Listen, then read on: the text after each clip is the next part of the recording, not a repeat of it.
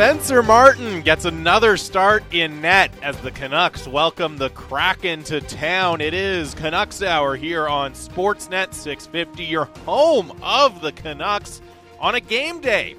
Final 3 games of the year, one of the final 2 games at Rogers Arena on the season for the Canucks. I'm Jamie Dodd. My co-host is Canucks insider Thomas Durant, who also covers the team at The Athletic. Canucks Hour brought to you by Avenue Machinery. Being a champion takes foresight. Build your company to win for years to come with fuel-efficient and reliable Kubota skid steers, excavators, and loaders from Avenue Machinery.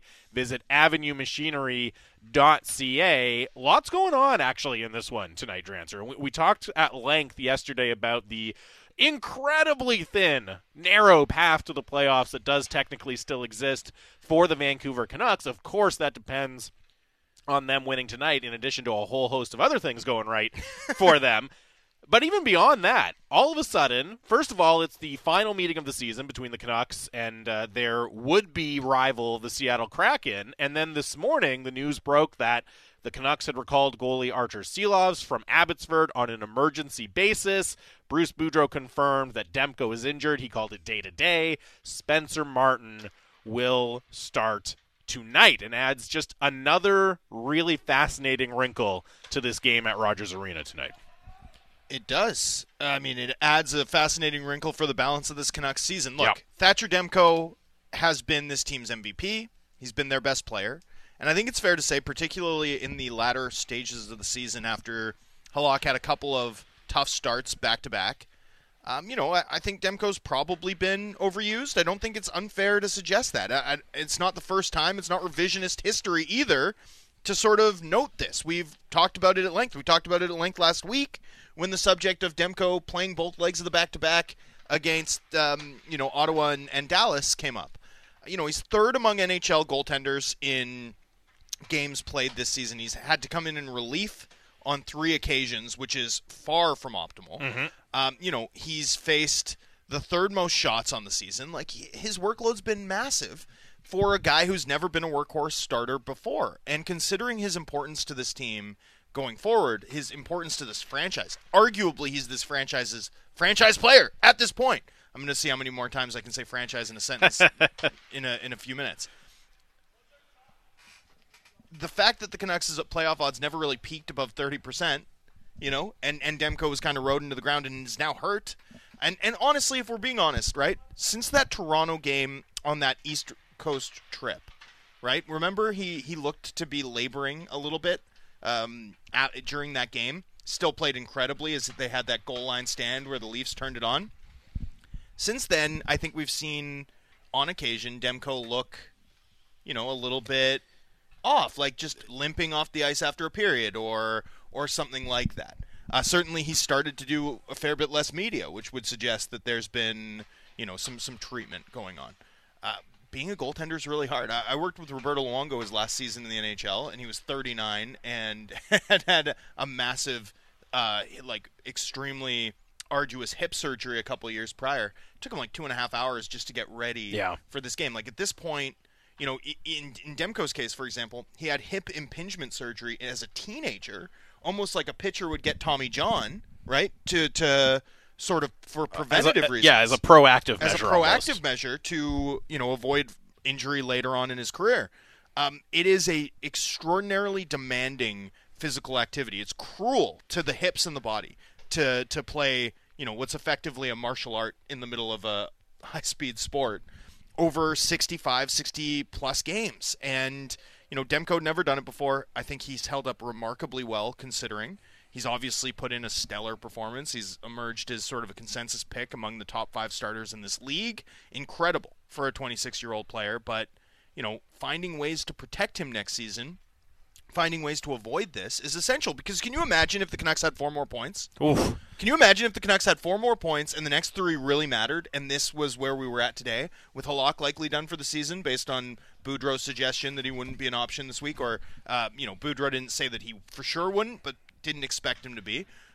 Demko, they're calling it day-to-day, but I think our expectation at this juncture would be that We're unlikely to see him. It feels like it would be a surprise if we saw him again this season. Absolutely be a surprise if we saw him this season. So can you imagine, though, if this team had 4 more points in the standings and these next 3 games mattered and they were shaping up for a series against Colorado or Connor McDavid?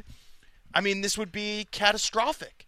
Catastrophic. And speaks to one thing that I just want to bring up quickly, which is throughout this season we've talked a lot about the construction issues of this roster. And there's been pushback, particularly from our listeners and in the 650 inbox, sponsored by Dunbar Lumber, that, if this team was winning this way, how could they possibly be poorly constructed? Well, look at the Halak situation. Look at the Demko situation. Look at the situation the team now finds itself in late in the year, where Demko overused.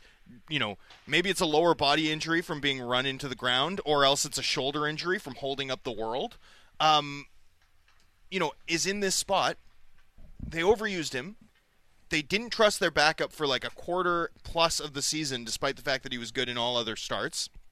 And for all of that, you're going to have a $1.25 million bonus overage attached to Halak's deal. This is what we're talking about. And you're still paying the Braden Holtby buyout. And it actually goes up significantly going into next year. And Holtby would have been a better backup than Halak based on his numbers this season. So, you get through it all, and it's like the cap math, the Demko usage, none of it makes sense. None of it is well ordered. It's all disorderly, in fact. It's not well constructed. This is the type of situation where it becomes plain, inarguable. And it goes beyond wins and losses. It's just about options and costs and impact. And, the backup goalie situation, the situation the Canucks find itself in, the long tail of it too, Spencer Martin's going to start tonight. And the Canucks really need him, I think, to play well. They've signed him to a 2-year one-way deal. They need to go cheap in the backup position because they've got $3.1 million remaining in dead money on the books next season, being paid to Halak and Holtby. Right? Backups passed. Neither of whom has given them above average save percentage performance. And so they have to go cheap with Spencer Martin. They're clearly going to need him to play 20-plus games next year. Clearly. Yes. This situation illustrates it. Could you imagine if the stakes were high tonight? It would be, again, that would be not season-ending, but if this Canucks team had 4 more points, we'd be like, oh, boy, they're in tough now. Or, even if they sneak in, they're going to be in tough against one of the best offensive teams in hockey. You need to be able to play Spencer Martin. So all of a sudden, this week becomes really tough to navigate. You've got 3 and 4, right? You've got an Abbotsford Canucks team that's tied with Bakersfield and playing them tonight. Mike DiPietro looks poised to get that start since he's the only goalie, really there down on the farm.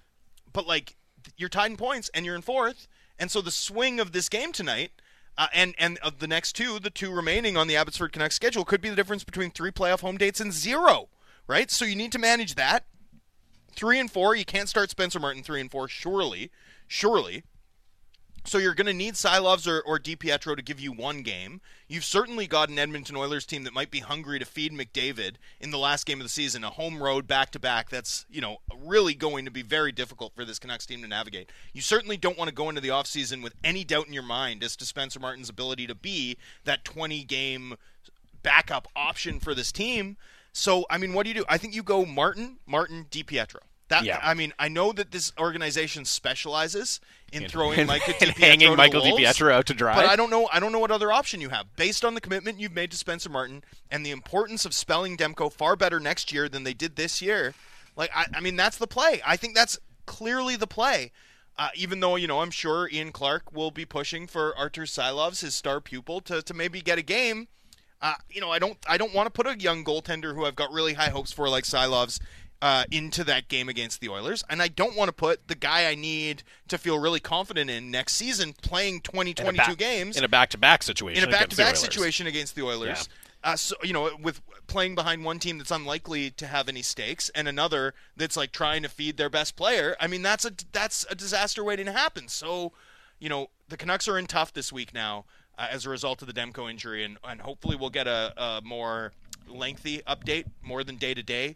In the days ahead. Hopefully it's not something that impinges on Demko's ability to have a healthy summer, rest and recuperate, get ready to be this stud netminder again for this club next season, because we've seen it.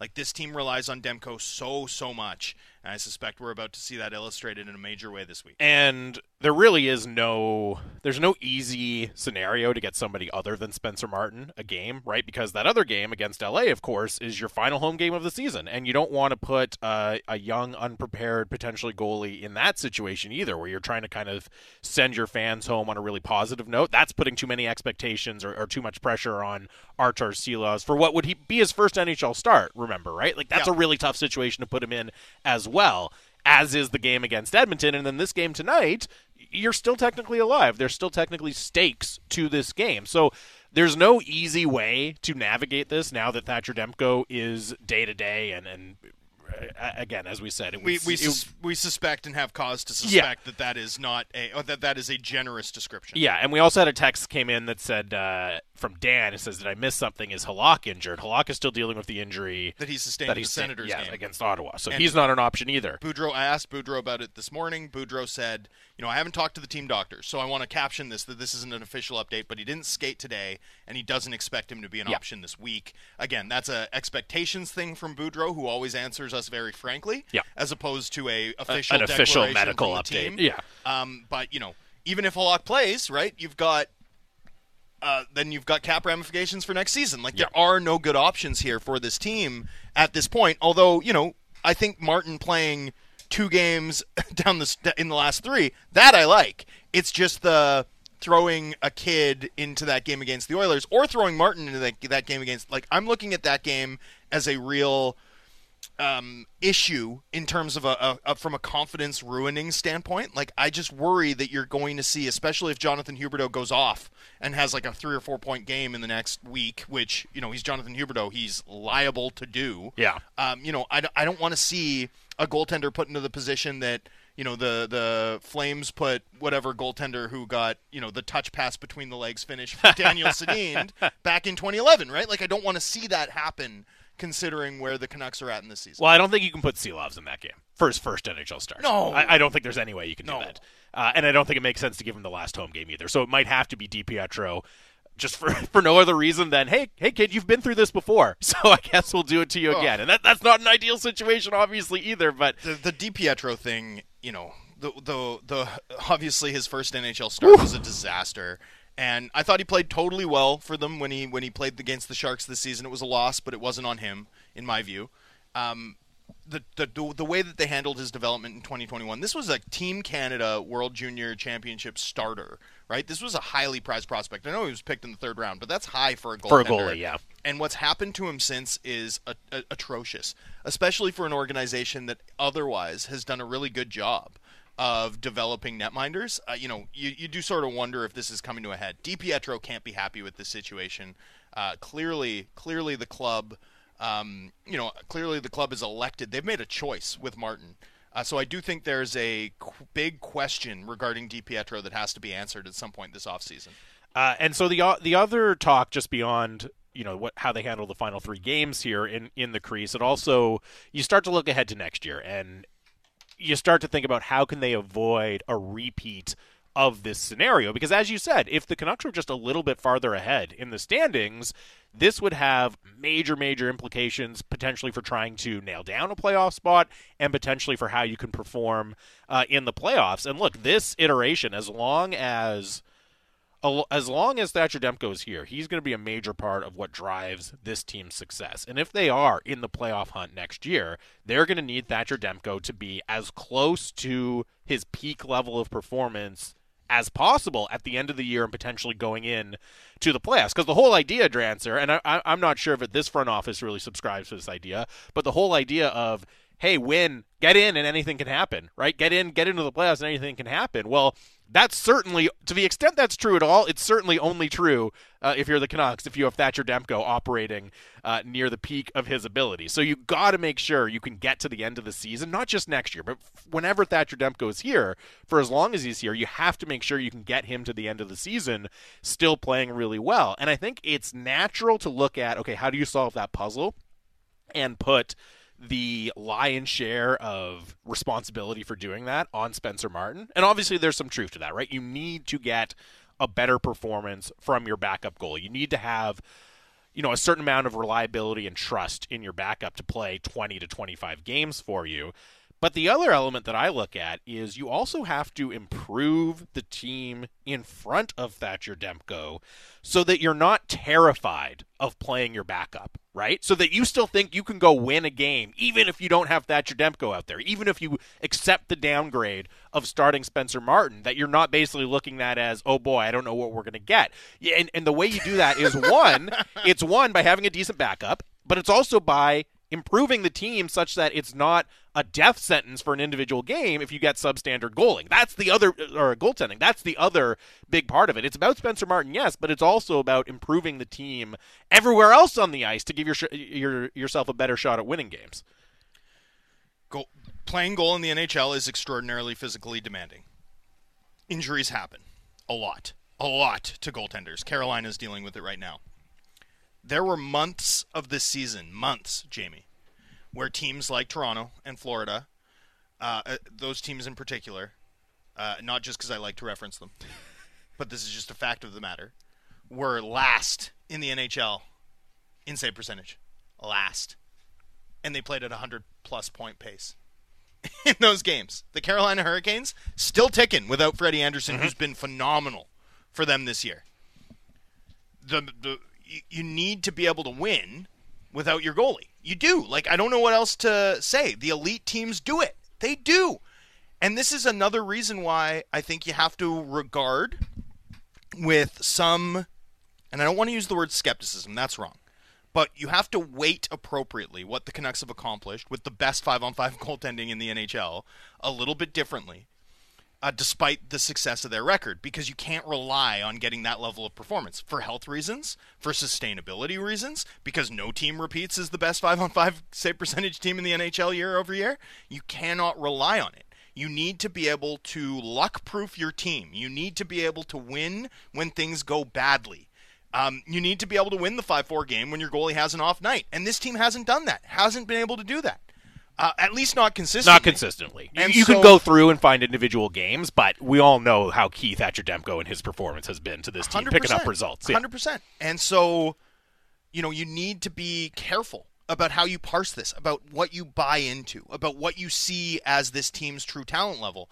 The reliance on Demko for me is a positive and a negative. It's a double-edged sword here, right? The positive is that you've got this great young starter to build around. That's a huge positive, and that will matter a ton, particularly because he's locked up for the next 4 years at a team-friendly clip. Mm-hmm. But it's also a challenge to the organization to go about and build the type of team capable of hanging with the best teams in the league. Legitimately hanging with them, not stealing games, not taking Vegas to 7 games in a series in which you get outshot by 110, but actually hanging with the best teams. Build the team that Demko is a feature of, as opposed to the reason you're winning. That's the challenge for Rutherford and company. I think from their commentary, since they took over in early December, they know that. They have a sense of that.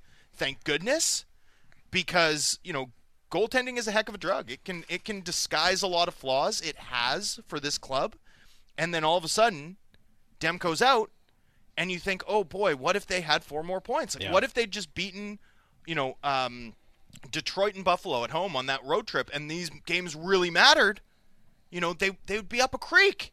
They would be up a creek, and that's not a good place to be at this point in time in the year. And the other thing is, if you have that sort of team in front of your goalie, and you're able to bank results early in the season, right? So you're not living on the bubble. You're not trying to make up a huge deficit in the standings. Because once you get in that situation, there's this kind of natural sense of urgency that sets in, and you feel like you have to run your number one goalie out there so often because as we've seen this year, Drancer, once you're down, and the Canucks dug themselves a massive hole this year, but even once you're down just a little bit in the standings, every loss feels so massive, and the temptation to just ride your workhorse goalie becomes so overwhelming.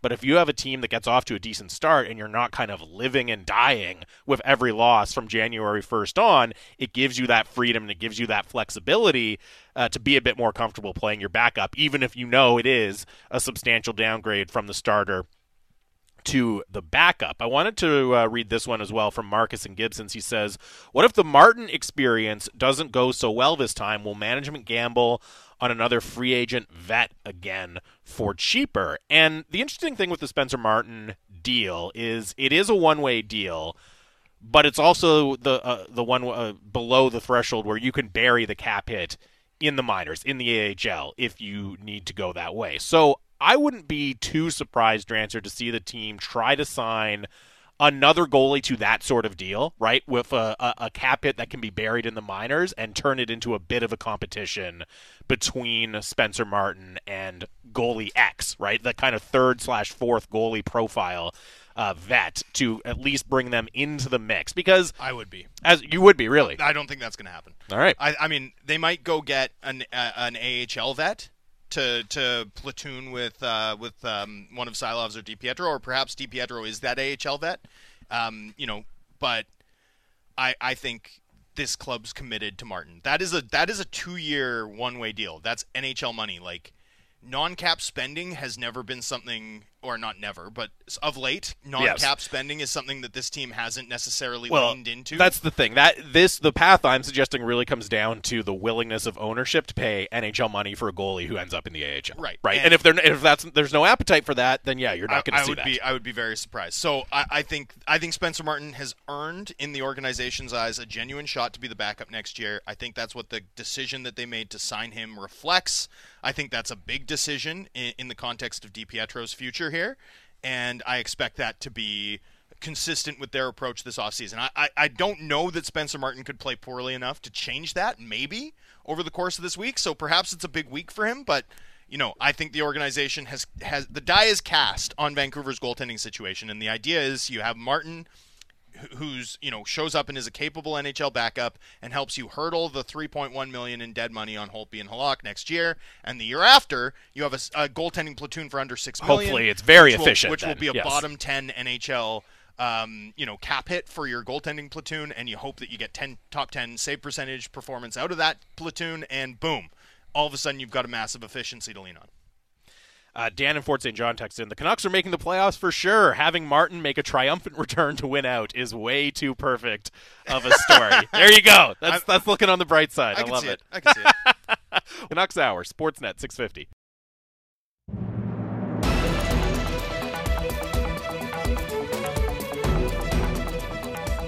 Welcome back to the Canucks Hour here on Sportsnet 650, your home of the Canucks. Jamie Dodd, Thomas Drance here with you for another half hour on a Canucks game day, taking on the Seattle Kraken at 7 o'clock tonight. And I should note, Drancer, a little bit of a switch up on the broadcast side of things. Our very own Brendan Batchelor getting the call up to the TV side, so he'll be on the Sportsnet TV broadcast.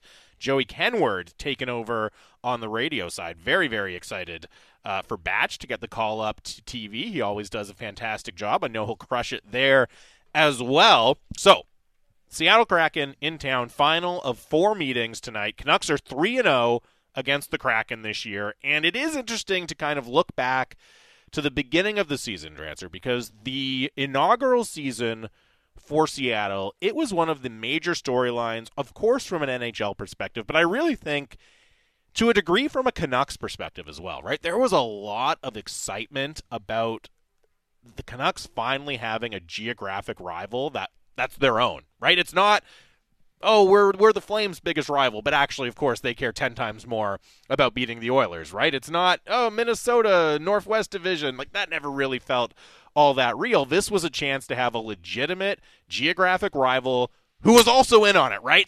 You would be their biggest rival, and they would be your biggest rival. Yeah, for the first time since Chicago, almost in franchise history. I guess there was some Colorado-Vancouver hate, too, in the early aughts. But that always felt like it was going to be ephemeral, right? Because eventually teams stop playing in the playoffs and then rivalries die, totally, right? Yeah. If it's not based on geography. This has a chance, and still does, it has a chance to be a kind of permanent rivalry regardless of playoff meetings, regardless of where the teams are at and all that. Although it'll still be based on the performance of the teams. Yep.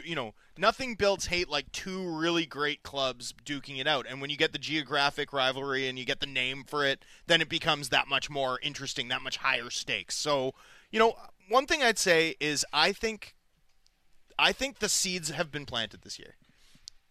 I think if the Canucks had started the way they had and the Kraken had been really good or like had come out and been a decent team, closer to what we sort of expected them to be prior to the season, which was, offensively limited but had good goaltending and a decent defense core and could win some games, I think that would have been really tough to swallow for Canucks fans. I think that would have upped the pressure on this organization early in the year. I think in some ways Seattle was like the foil that never was. And then I would say, late in the year, I think Canucks fans have enjoyed, certainly the hardcores, have enjoyed the Seattle Kraken not having a good year. Considering how it's gone for Vancouver, Boudreau run aside, this has been a disappointing season overall for the Canucks. And I think at least the fact that the Kraken have been bad has brought some joy to Canucks fans. And, I think that if the Kraken are the team, say Vegas wins, at some point during the first period, it's clear that Vegas has won in regulation, so the Canucks are still alive, and the Kraken beat the Canucks tonight, I think there's Seattle fans, hardcore Kraken fans, who will take some joy in having punched out the Vancouver Canucks. I think there's look. Maybe it's thin gruel, but it's still substance. It is. If Seattle had played the Canucks last week, when the Canucks had a 15% chance maybe of making the playoffs, and they had beat them then, that to me would have felt like a real moment in a rivalry. If the Kraken beat the Canucks tonight, I don't know. That's not much to hang your hat on. You're telling me that's not much to hang your hat on. You're telling me Canucks fans weren't excited when the Canucks spoiled the home opener? The Kraken home opener? Okay, I was going to say. They were for sure. The rivalry for this year peaked in that first matchup. 100%. That felt like there was extra heat, there was extra meaning to that game because of the rivalry. The Kraken season peaked there because they just never were in it. But it could peak now if the Canucks spoiled their home opener and then the Kraken knocked the Canucks out of the playoffs. I do think the seeds have been sown anyway for something that could grow into something more meaningful in the event that either team figures it out. I genuinely think Canucks fans have enjoyed seeing the Kraken struggle so mightily this season. It's definitely been a real thing, right? And though we got lots of great texts coming in, and keep them coming, 650. It's definitely been something that people have taken pleasure in, and also having fun with the mess they made of the expansion draft, and how they didn't make the most of their opportunities and all of that. Ultimately, what it comes down to, I think, is the Canucks have just had so much, and Canucks fans have had so much else going on that it's been hard to devote too much attention to even enjoying Seattle falling flat on their face, right? And this text comes in, they aren't really rivals yet because neither team has anything for the other to be jealous of, and I think that's a good way of putting it. No, the Canucks have a first-line center. A young first-line center in Elias Pettersson. Kraken don't have anything close to that. I guess Matty Beniers is interesting, but, come on. There's no comp yet. No comp whatsoever. So, that's an interesting... the Kraken also have a 30-goal Jared McCann. Would that? Can I interest anybody in that? Yeah, but it's in the absence of team success. Either way, I think it's easy for if you're a Kraken fan, right? Let's say a Kraken fan and a Canucks fan. Can I read this text? I need to. This text warms my heart. I love it when any team sucks. Text in an unsigned texter. So good. So good. I can get behind that. Yeah, me too. But if you're a Canucks, let's say you have a Canucks fan and a Kraken fan, getting into an argument at a bar or whatever, right? And the Canucks fan says, "Oh yeah, but we have Elias Pettersson."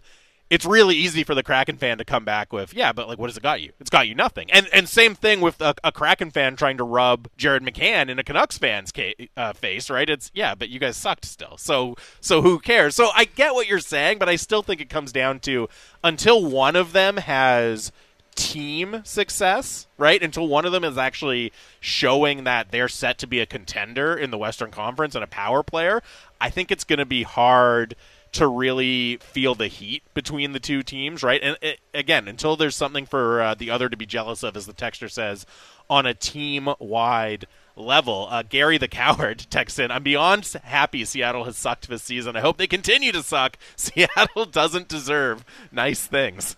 Taking aim at the whole city of Seattle. I don't know about that.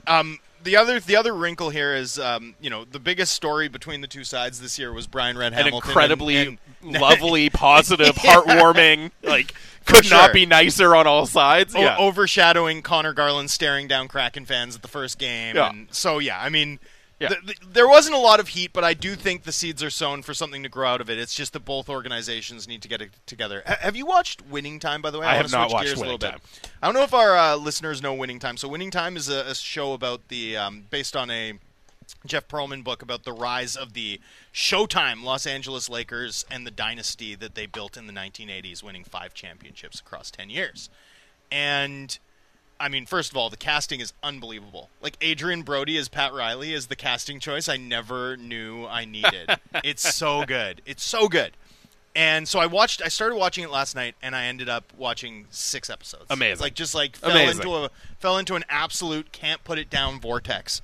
And the series has taken some shots publicly from some of the characters who are actually featured. Jerry West in particular. And Kareem Abdul-Jabbar wrote a scathing review too, and I can understand that.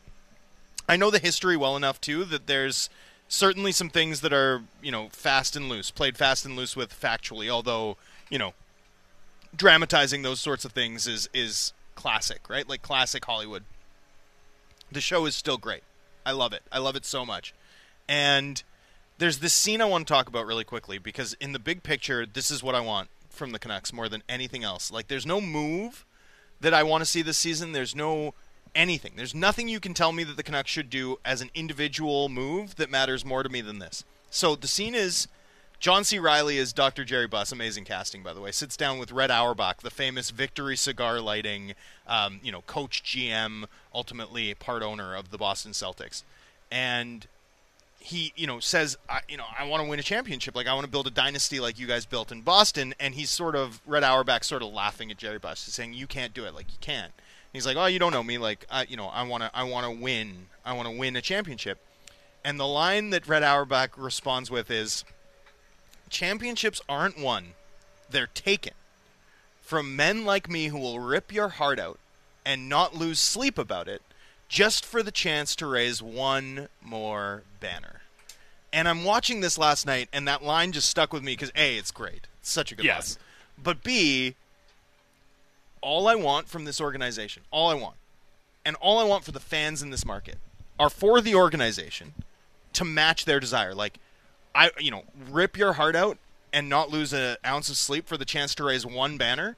I think that describes most hardcore Canucks fans. All they want is one banner before their dirt nap, right? That's it. That's all Canucks fans want. If you've been following this team for 50 years, the fact that both Alberta teams have a cup and, that's the one thing that fans always, you're the team that's never won.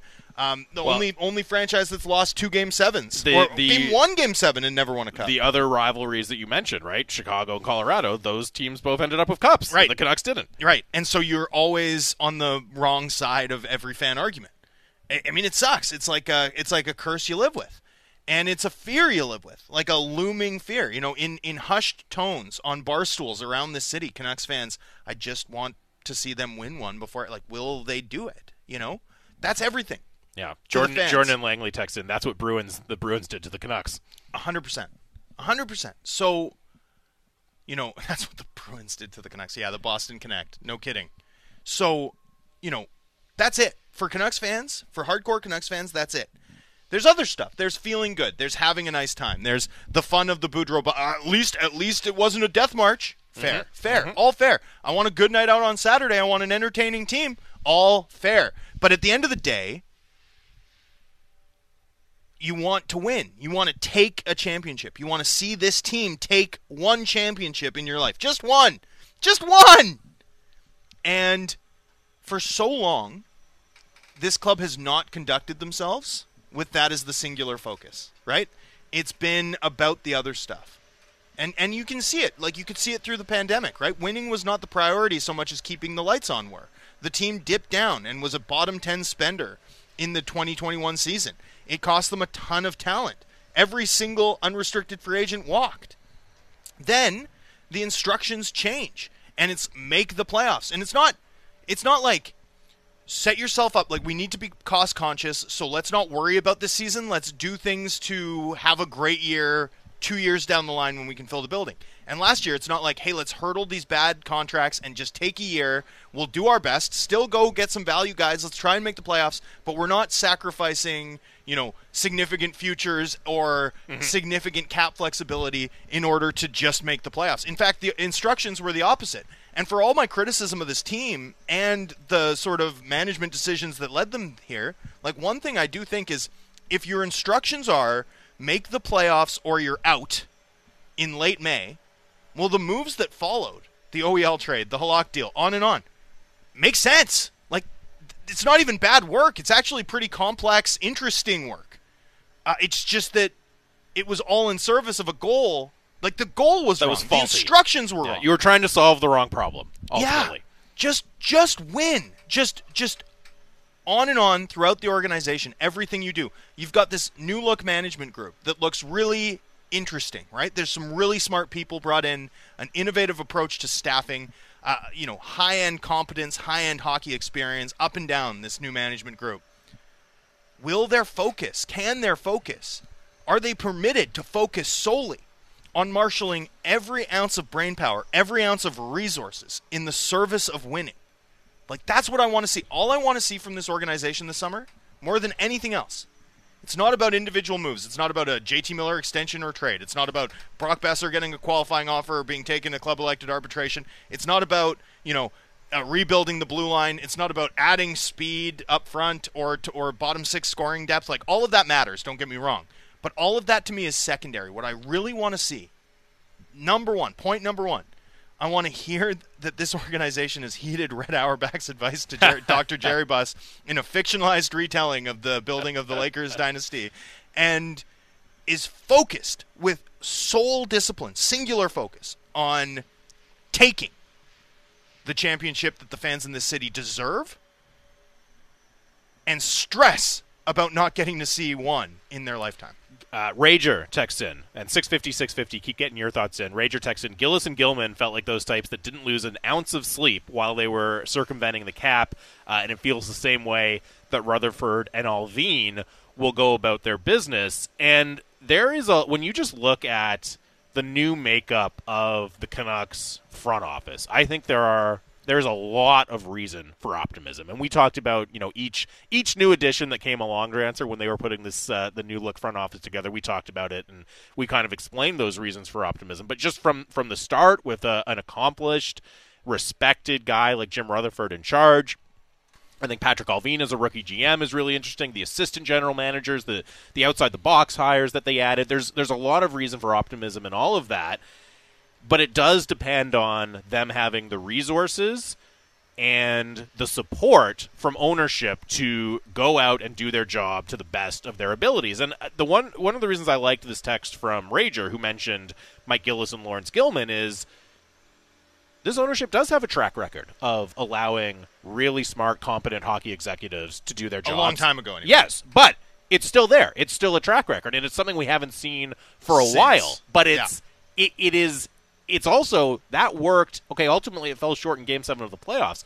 But in terms of generating revenue, building the brand of the Canucks, increasing fan engagement, getting fans excited, all of that worked really well. That was the high water mark for the Canucks as an organization, as a franchise, as an NHL team. So there is a very tangible proof of concept that, hey, if you get the right people in place, if you get the right front office in place, and you're confident in them, and you trust them, and you give them the resources that they need to do their job, that can pay huge dividends. It's about non-cap spending. It's about return on investment. It's about investing in facilities and all of the little stuff that separates the haves from the have-nots in this league.